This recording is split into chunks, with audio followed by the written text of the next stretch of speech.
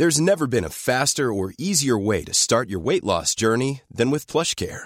PlushCare accepts most insurance plans and gives you online access to board-certified physicians who can prescribe FDA-approved weight loss medications like Wegovy and Zepbound for those who qualify.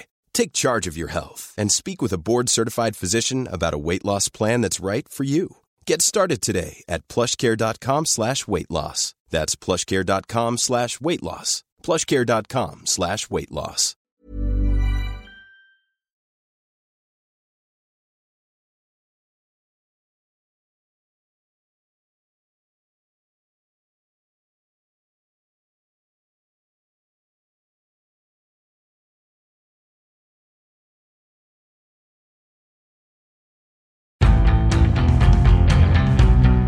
Hello and welcome, or should I say, welcome back after a few weeks off to the Indie Football Podcast. Only 3, actually. Yeah, not enough time, which I'm sure we will cover. That was the voice of Miguel Delaney, Chief Football Writer of The Independent. Say hello, Miguel. Hello. Mine is the voice of Ed Mallion, Sports Editor of The Independent. And to my left is Jack Pitbrook, also freshly returned from Russia. He had a week off and then he's back at the grind. Hey Ed, good to be back. Did you enjoy your first game of the season yesterday? I did, because Manchester City won. No, it was fun. I thought that City were much better than Chelsea, obviously. I mean, it was obviously a game between a team who have been training with their manager they're now in their third year, against a team whose manager didn't even start pre-season. Because, of course, Chelsea didn't get around to giving Sarri the job until... I can't remember exactly what the date was, but it was like 2 weeks ago, wasn't it? Yeah. He's had 2 weeks to the team. Yeah. And of course, he hasn't got the players back. He hasn't got Kante, who was a big miss. So clearly, they are like a long, long, long way away from being competitive. It was really, really easy for City. I couldn't believe how every time they attacked, they got in, because Chelsea had basically 3 attacking midfielders, and none of them can defend. I was surprised at how on it City were, given how little time they've had as well. I mean, I asked Pep this after the game.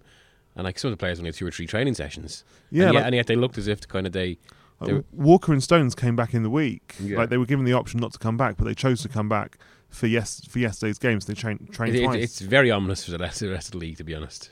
What, City? Yeah. Well, yeah, but I mean, they were a significant distance ahead last season, and nothing had happened this off-season that would suggest that was going to get drawn back. I guess the fact they were this good that early again, and even like you could see, I mean, having watched a lot of last season, bar the European games and the defence issues and all that, you would thought, I mean, how many more can this team actually get much better? Already yesterday, Mendy was back in, and he could have reminded you that yes, they actually did miss a lot last season because they looked actually more physically powerful. They didn't have a left back basically last season, not a proper one. They had Danilo, and Fabian Delph, who deputised, I think, with we say he was like a 7 out of 10 deputy. Yeah. But and I think having Stones and Laporte together at centre back actually made City better in possession than they would have been with Kompany or Otamendi, because Stones and Laporte are the 2 best ball players of City's 4 centre backs. You'd like that to be the first choice partnership? Yeah, I think that will probably be the first choice partnership going forward. Like they're both like 23, 24. They both cost huge amounts of money. Otamendi, I mean, Kompany's basically finished. Otamendi is probably past his best as well, if we're honest. So that was like a further dimension to City's play. And then also Bernardo Silva, who, City did this yesterday without their 2 best players, David Silva and Kevin De Bruyne. But Bernardo Silva played in that David Silva role in the first half. He was fantastic. And it made you think like City can probably do without David Silva and De Bruyne, even though they're the 2 most important players. They can still be really good without those 2 guys for the next few weeks. Yeah, yesterday was a case almost of basically like with every attack, which of the 4 kind of attacking players they had on the pitch, whose turn was it to kind of do something brilliant to impress? Like they. What do you think of Mahrez on his competitive he was actually the quietest out of their attackers. He like was. Foden was I better. thought he was. Yeah. Phil Foden had a good game. It's one of those weird situations, isn't it, where like everyone wants him to play more this season. Everyone is kind of excited to see possibly an English player that breaks the mould a little for what you expect from an English midfielder these days. He was good. But do we think he's actually going to be a regular or even semi-regular this season? I think he'll get more games than he did last year. I think last year he started maybe 4 or 5 games. But the thing is, because City didn't sign Jorginho, and it looks like they're not going to sign alternative to Jorginho, that effectively moves. Pep brought it up yesterday. Effectively moves Foden up the pecking order, doesn't it? Yeah. And also, given that Gundogan will probably get injured at some point, that means there will always be. I mean, certainly the cup competitions and maybe the easier home games. You think there will always be games for Foden? there wasn't some suggestion that Pep said they were looking at other midfielders now. So he said they're still trying to get in because as he put it, they have no specific replacement for Fernandinho. But if they won't do any other business bar that, and if they can't get anyone, he may consider using John Stones as an alternative to. Well, he played for the last 15 minutes of yesterday. Stones played in holding midfield, and he suggested that Douglas Luiz, who I think was on loan last year, also might be someone that could step in, a young Brazilian midfielder. Anything else you want to say on the Community Shield, first game of the season? But it is basically a glorified preseason friendly. Yeah, and it did have that feel. It felt like that more than ever, and that's probably down to the fact that it's just 3 weeks since the World Cup final.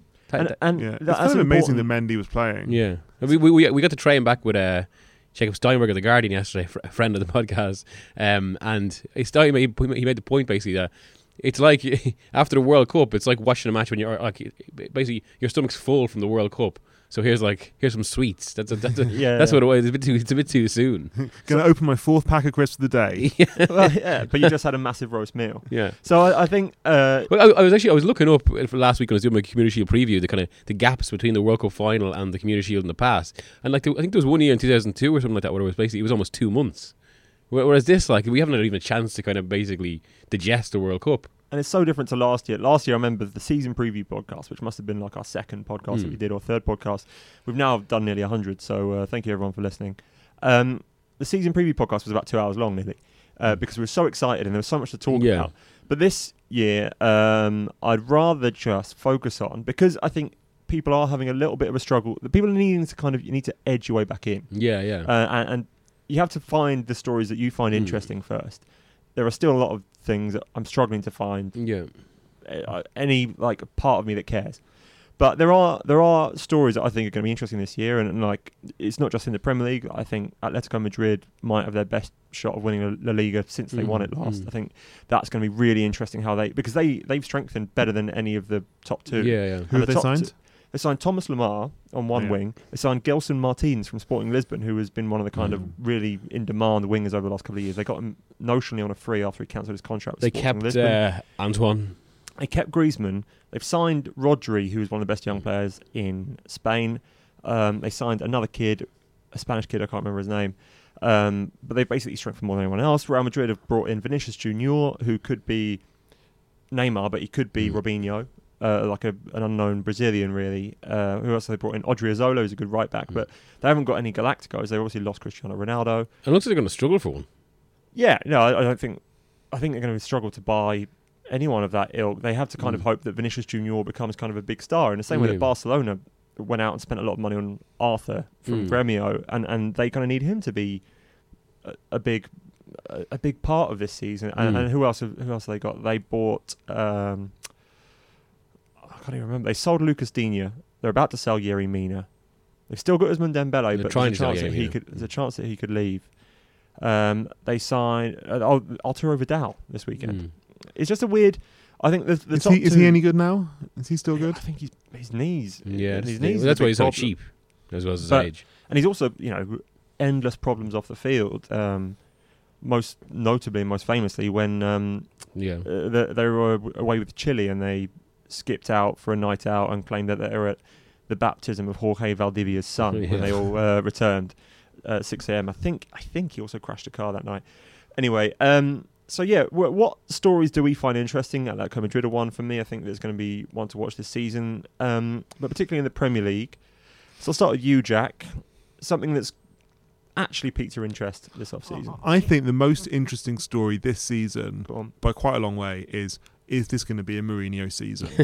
I think that, not just because it's United, but because the Mourinho season, 2015-16, was probably the most unexpected, dramatic, and still kind of unexplained thing to happen in the Premier League in the last sort of 10 years. I think it's actually more interesting than Leicester winning the title. Because the way the Premier League is structured is that the big teams are so geared towards always getting 80, 85 points. And so for Chelsea 2015-16 to be that bad is so unusual and freakish. It can't just be written off as one of those things that happens. And to be honest, I think that the media as a whole hasn't done a good enough job holding Mourinho to account for 2015-16. And it does feel, I mean, Miguel knows more about this than I do, but it does feel to me as if like lots of the pieces are in place for something similar to happen this year at United. So for me, I think that's one of the most interesting things. Like, Miguel, do you think it's going to happen? Well, it's even, I mean, with one of the most profound parallels being this idea of almost talking yourself into trouble. Like, we just start, like, and even if he has to justify a complaint about transfers, the way he overplays it, as he did in 2015, which obviously then spiraled into other issues with, and there was, I mean, you can't see at the moment any sort of Dr. Eva Carnero moment at United, but yeah, I mean, there's already tension with the playing squad, and in saying that, as interesting as as I agree, as interesting as the whole storyline is, and I think it is one of the how the season's going to be framed. Some of the manner it's delivered remains exceptionally tedious, which is Mourinho's whole mood now is just like, oh, this again. We're not even, the season hasn't even started, and we're back to the same old stuff from him. I remember the basic dynamic of the Mourinho season is that they would lose, and Mourinho's response to losing would be like, I'm going to lash out, but that will like somehow force the players to get their shit together, and then they'll be good the next game. So lose, lash out, doesn't get the required effect. The next time he lashes out harder, then they lose again. The next time he lashes out harder, but things keep getting worse. He kind of keeps pressing the button. He keeps pulling the lever. Extremes. It's always tedious extremes. Like, there'll be one game where they're really bad, and then they'll lose, and he'll say, I thought we were really good today, this was my fault, whatever. Yeah. And then the next game they'll be really good, and he'll say, that was terrible, all that sort of thing. You know, it's the sort of like, he needs to do something extreme at every point because he's so desperately trying to provoke a reaction from his squad. But the reason he can't provoke a reaction from his squad is because of the tedium of the way he treats them. Yeah. Well, the other side of this as well, I mean, if you look at the World Cup, look at especially the Champions League, actually, the knockout stage, and and like then what's happening at City, what's happening at Liverpool.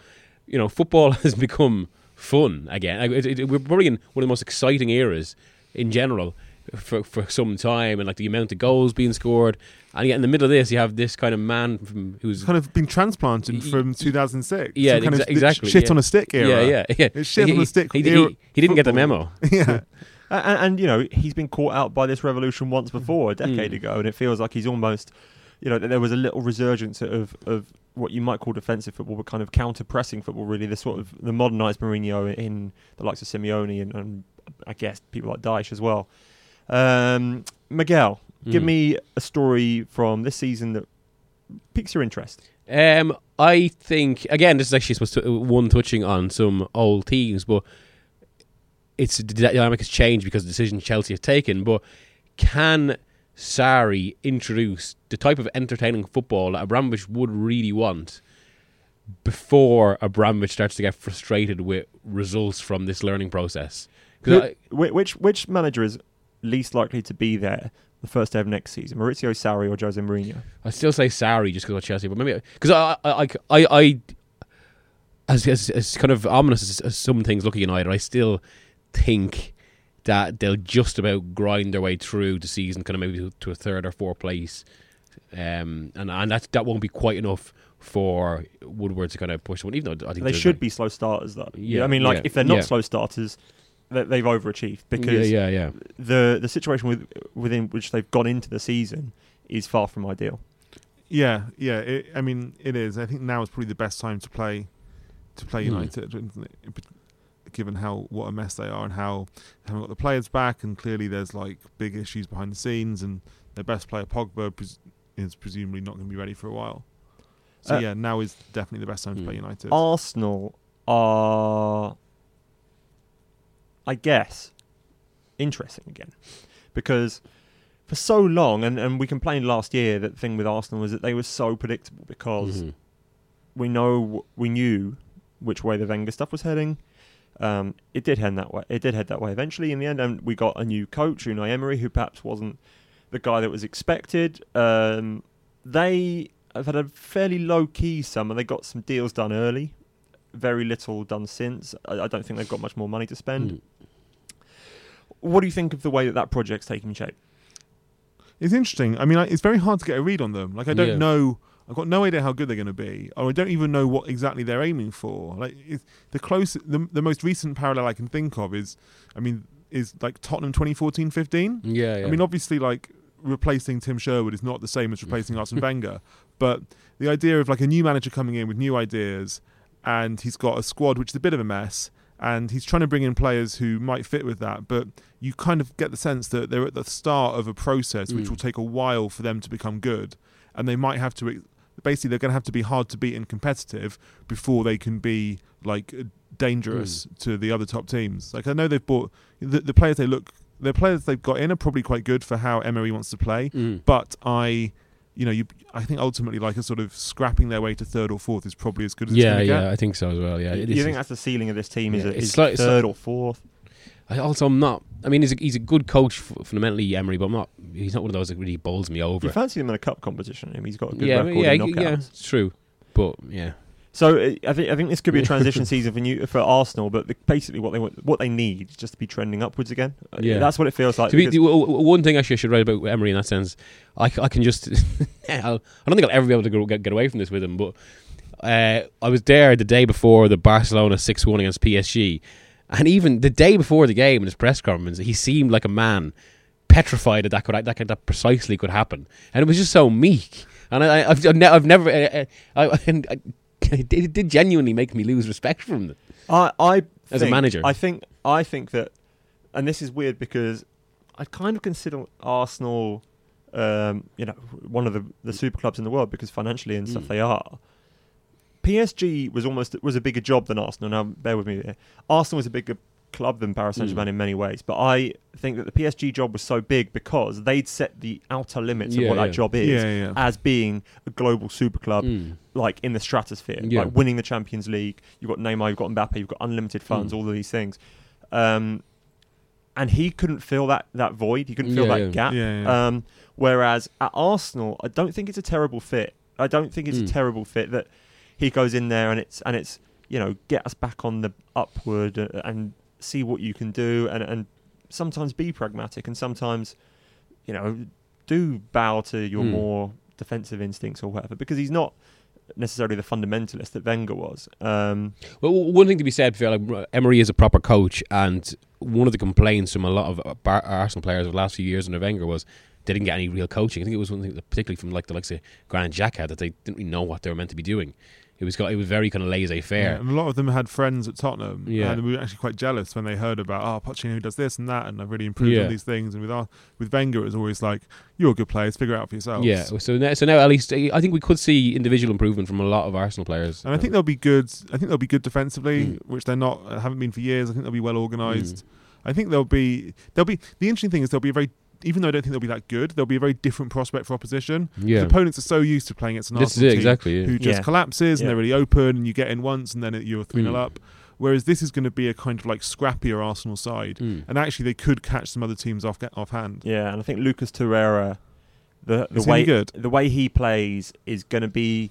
We're going to see some pieces before October which are praising Torreira as the face of the new Arsenal because he's a bit scrappier. Yeah. He's still a great ball player, but he's got a bit of fight to him. He's got a bit of bite. He's got he's going to be involved. He's going to be making the tackles and picking up interceptions and then starting attacking play from there. So that's the sort of player that I think that fans really like as well. Yeah, like totally. with the first couple of times they see him, you're going to really notice his addition to that centre midfield, which is where they were so poor at times last year. So I'd look out for him. Across North London, Tottenham have been incredibly quiet.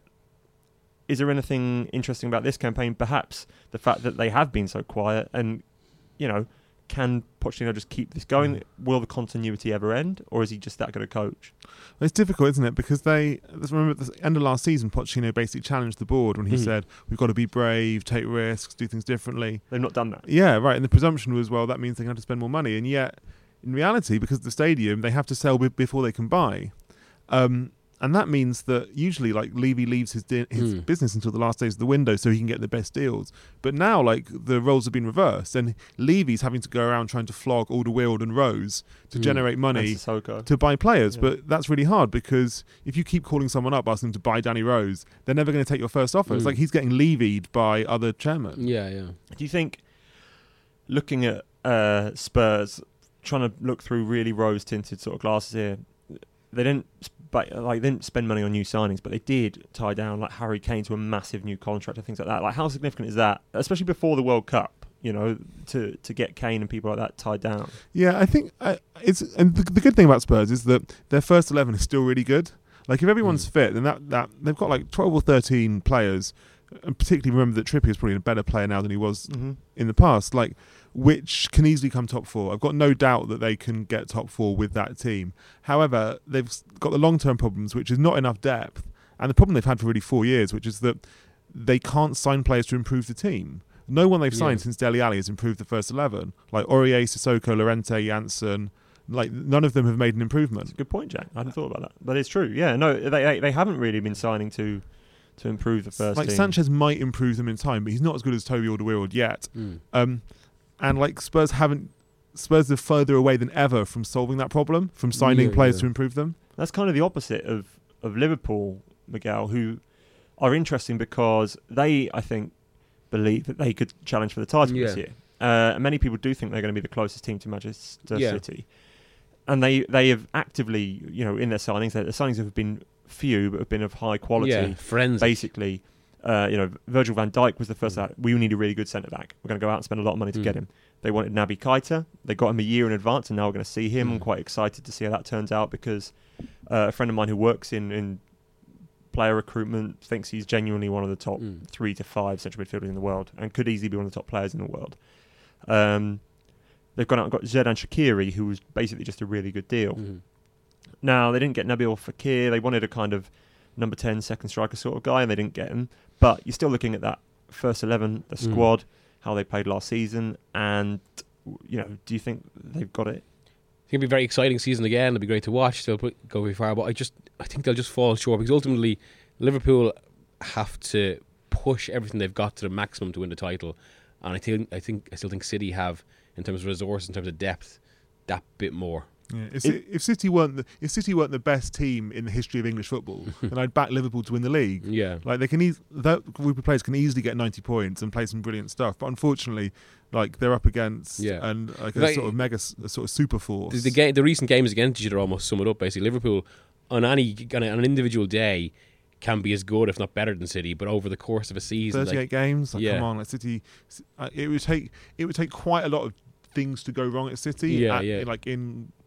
At the same time, for City to drop enough points to Liverpool to beat them. Exactly. I fundamentally think that City could win the title playing at 90% or like 85% of their capabilities, whereas Liverpool would need to play at 100% and hope that City really dip. I'm just trying to find out what the actual Premier League title odds are because.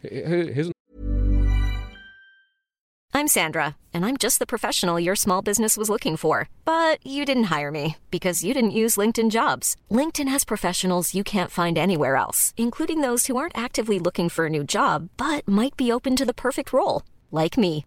In a given month, over 70% of LinkedIn users don't visit other leading job sites. So if you're not looking on LinkedIn, you'll miss out on great candidates, like Sandra. Start hiring professionals like a professional. Post your free job on linkedin.com/people today.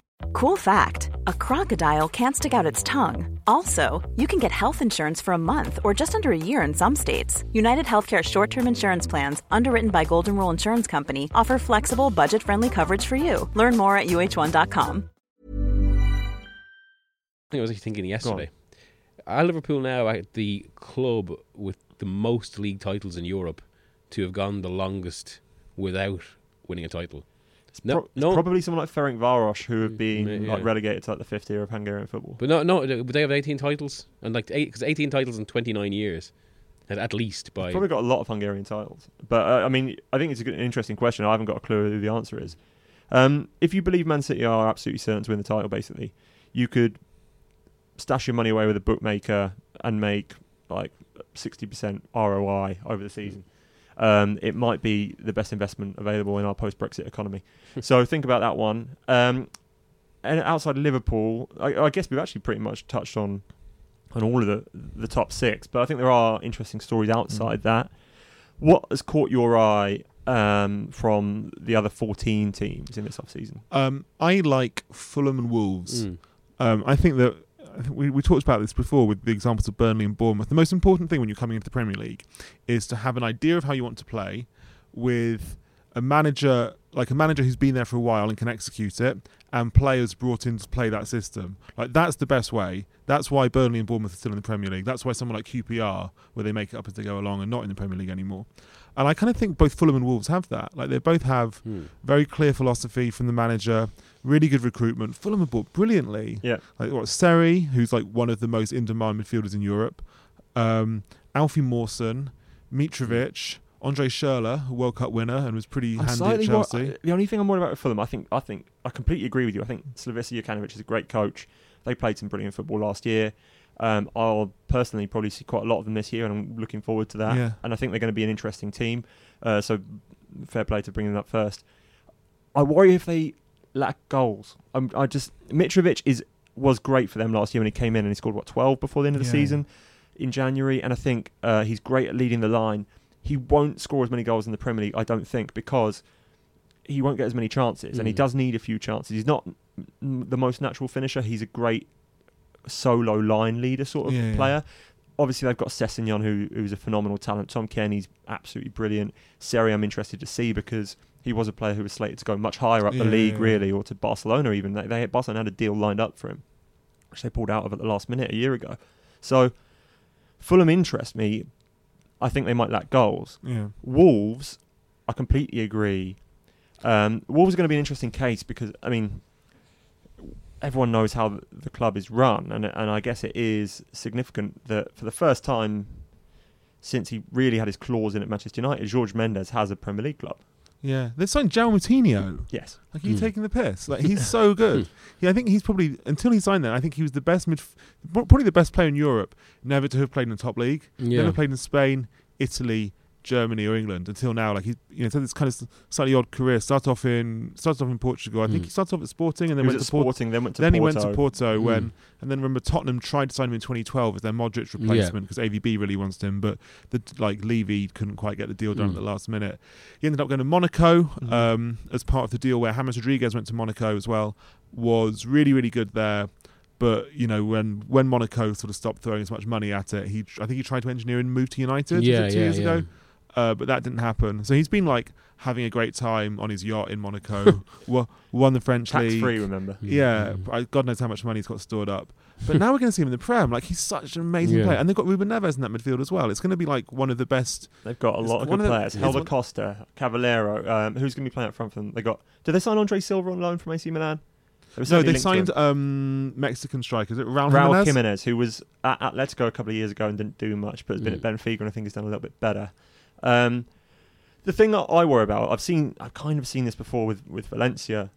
I think that when you've got this first wave of players that come through, and like Wolves fans are in dreamland now, and like lots of fans criticise them, and they're very defensive and spiky and say, you know, well, we almost saw our club go out of business. We're playing against Walsall, all that. You know, I'll take Ruben Neves, João Moutinho, etc., etc. And I completely sympathise with that, because this is one of those journeys where, you know, there's going to go up, there's going to be a peak, and there's going to be a down at some point, right? You have to enjoy the up while you're on the up. There's no point worrying about the down when you're on the way up.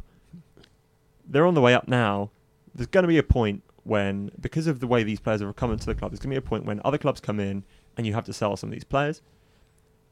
The worry is that the replacements who come in are players who just need to find a home rather than the players that you want to improve the football team. And that's when things can start going down. I hope it doesn't happen to Wolves, but we've seen it happen at other clubs which are operating a similar model. So I think they'll go really well this season. And I think top half is not out of the question. Do you think we're about... I think they can get top half. Like, 8th, 9th, 10th, 11th. There's so much difference. There's so much bunching from 8 to 20 that it's only really... Like, if you get an extra 5 or 6 points beyond what you're expected, you can really fly up through the table. So I completely back them to get top half. We spent every week last season seemingly talking about that fat berg of, say, like 12 teams that were inseparable from 20th up to about 8th. Do we think that will stay together this season? Do you think there'll be more spread out? I think we can't take too many just one-time lessons out of last season, but it'd be interesting to see how that plays out. Well, Everton's going to be interesting as well in that. I mean, given as almost a traditional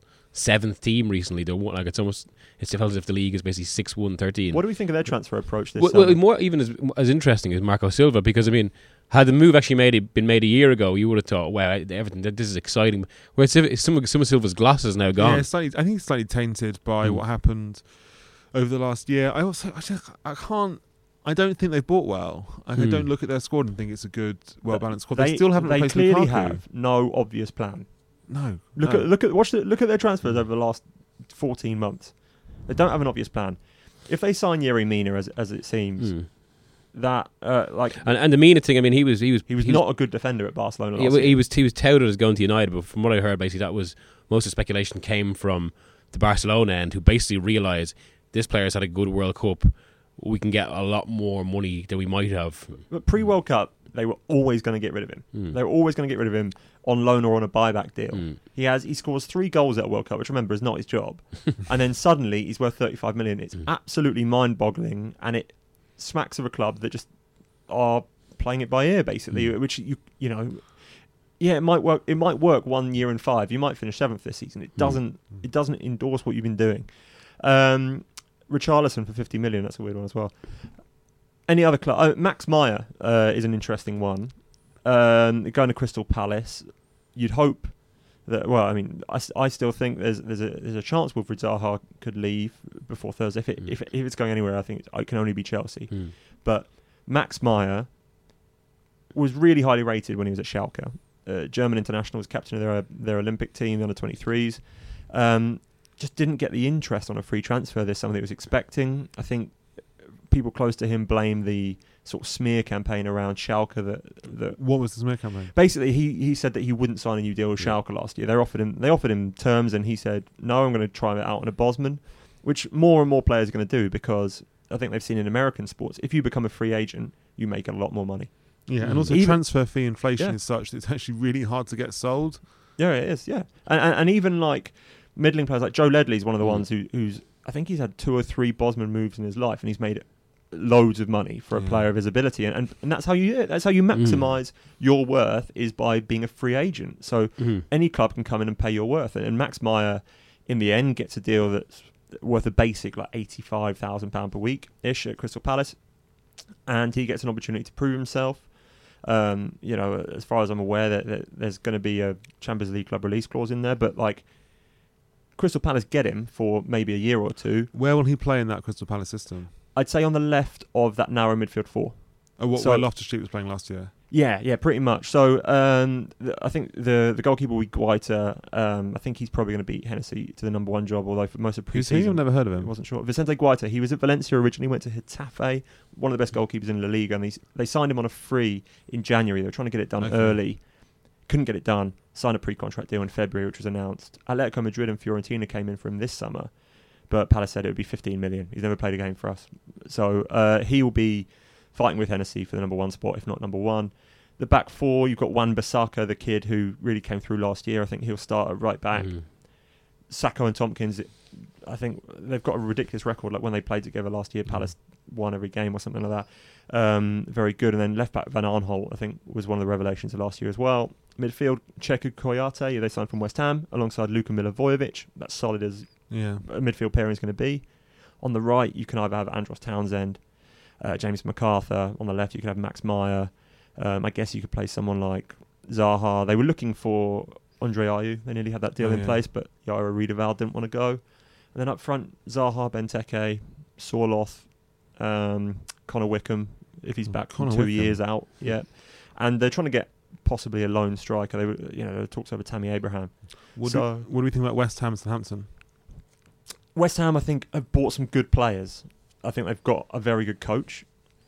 There's no direction. They've bought random players that have been offered to them who are expensive but very good. So it can work, like it worked with Dimitri Payet. It can go badly, where you've spent a load of money on players and they don't perform. But West Ham can't be as bad as last year. I don't think they're going to be in the relegation mix this year. Yeah, and the thing about Pellegrini is a good coach, and he has overachieved with most teams that he's had. But then if you look at his record, like at Villarreal he had Riquelme, who he could build the team around. At Malaga he had Isco, who he could build the team around. He had a brilliant Real Madrid squad with Ronaldo.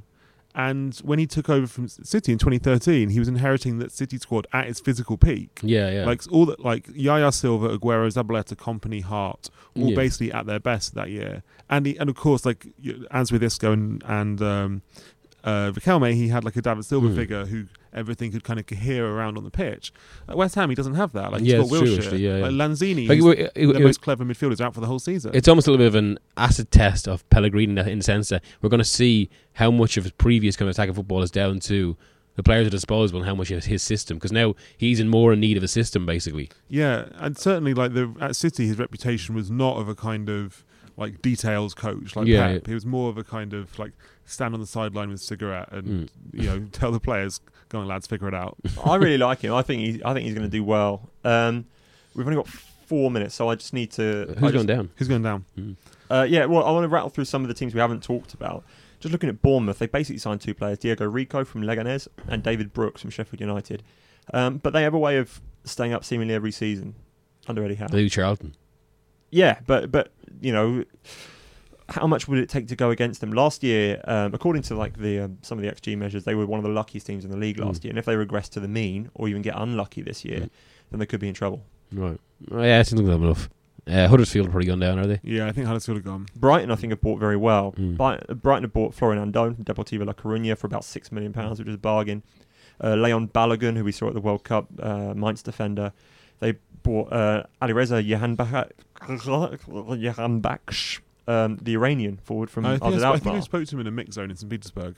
Who they think could be really good. And I think that was a club record fee of around 20 million. They've also signed Bernardo, who's just a really good fullback from RB Leipzig. So they've secretly got a lot better. Burnley have signed 1 player, Ben Gibson. Yeah, and they might.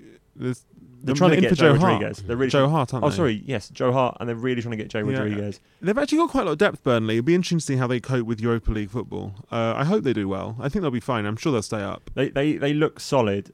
Cardiff. So down. Have you seen... So down. I don't want to speak too soon, but I looked at their starting 11 the other day, and I couldn't find one that I thought would stay in the Premier League. Everyone would have to kind of overachieve. Like Bobby Reed from Bristol City is going to have to hit the ground running.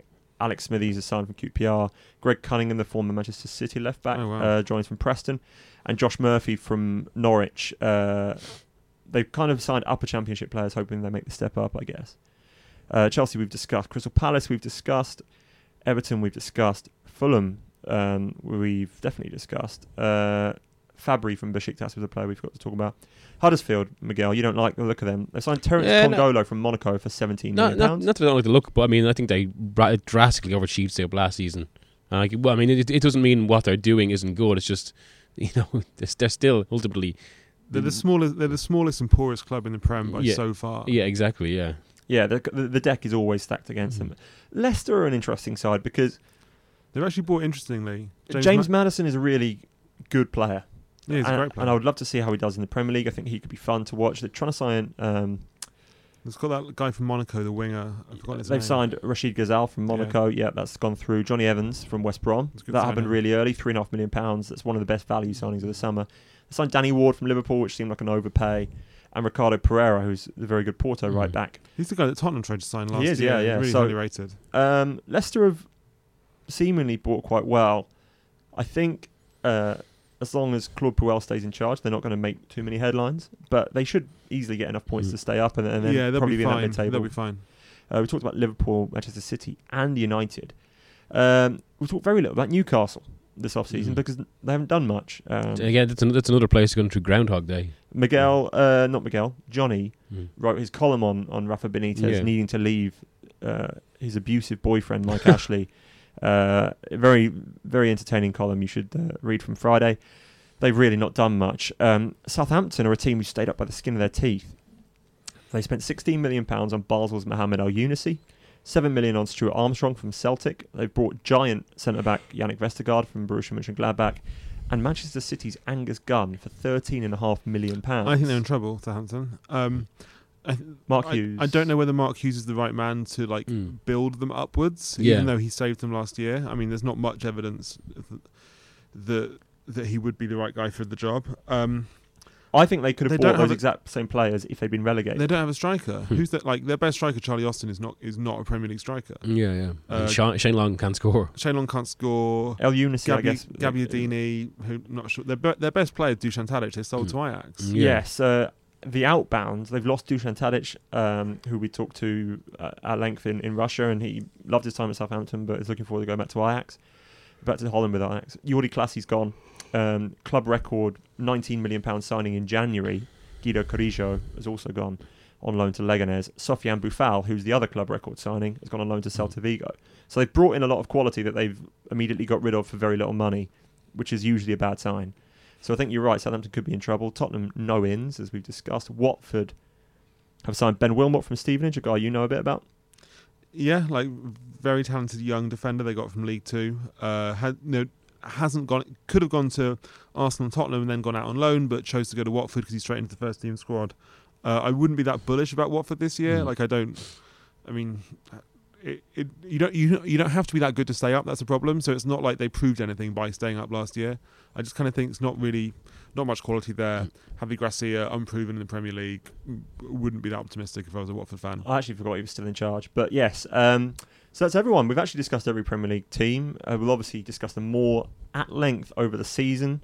If you are new here, then please remember to rate, review and subscribe. We're going to have, over the coming weeks, a big Champions League preview show. We're going to be talking the Champions League draw. We'll dig deep into this weekend's big game, which you're going to on Sunday, Miguel. Yeah, we both are, aren't we? Yeah, Arsenal against City on Arsenal Sunday. against Manchester City, a big premiere for Unai Emery against Pep Guardiola's already fully firing Manchester City side. I'll be at Crystal Palace Fulham on Saturday to see two kind of interesting teams, Roy Hodgson's former side against current side, and see how that pans out by the river. Until then, I guess, we'll see you later. Miguel, thank you for coming in today. Jack, thank you for all of your work. I've been Ed Mallion, and this has been the Indie Football Podcast, and until next week, goodbye.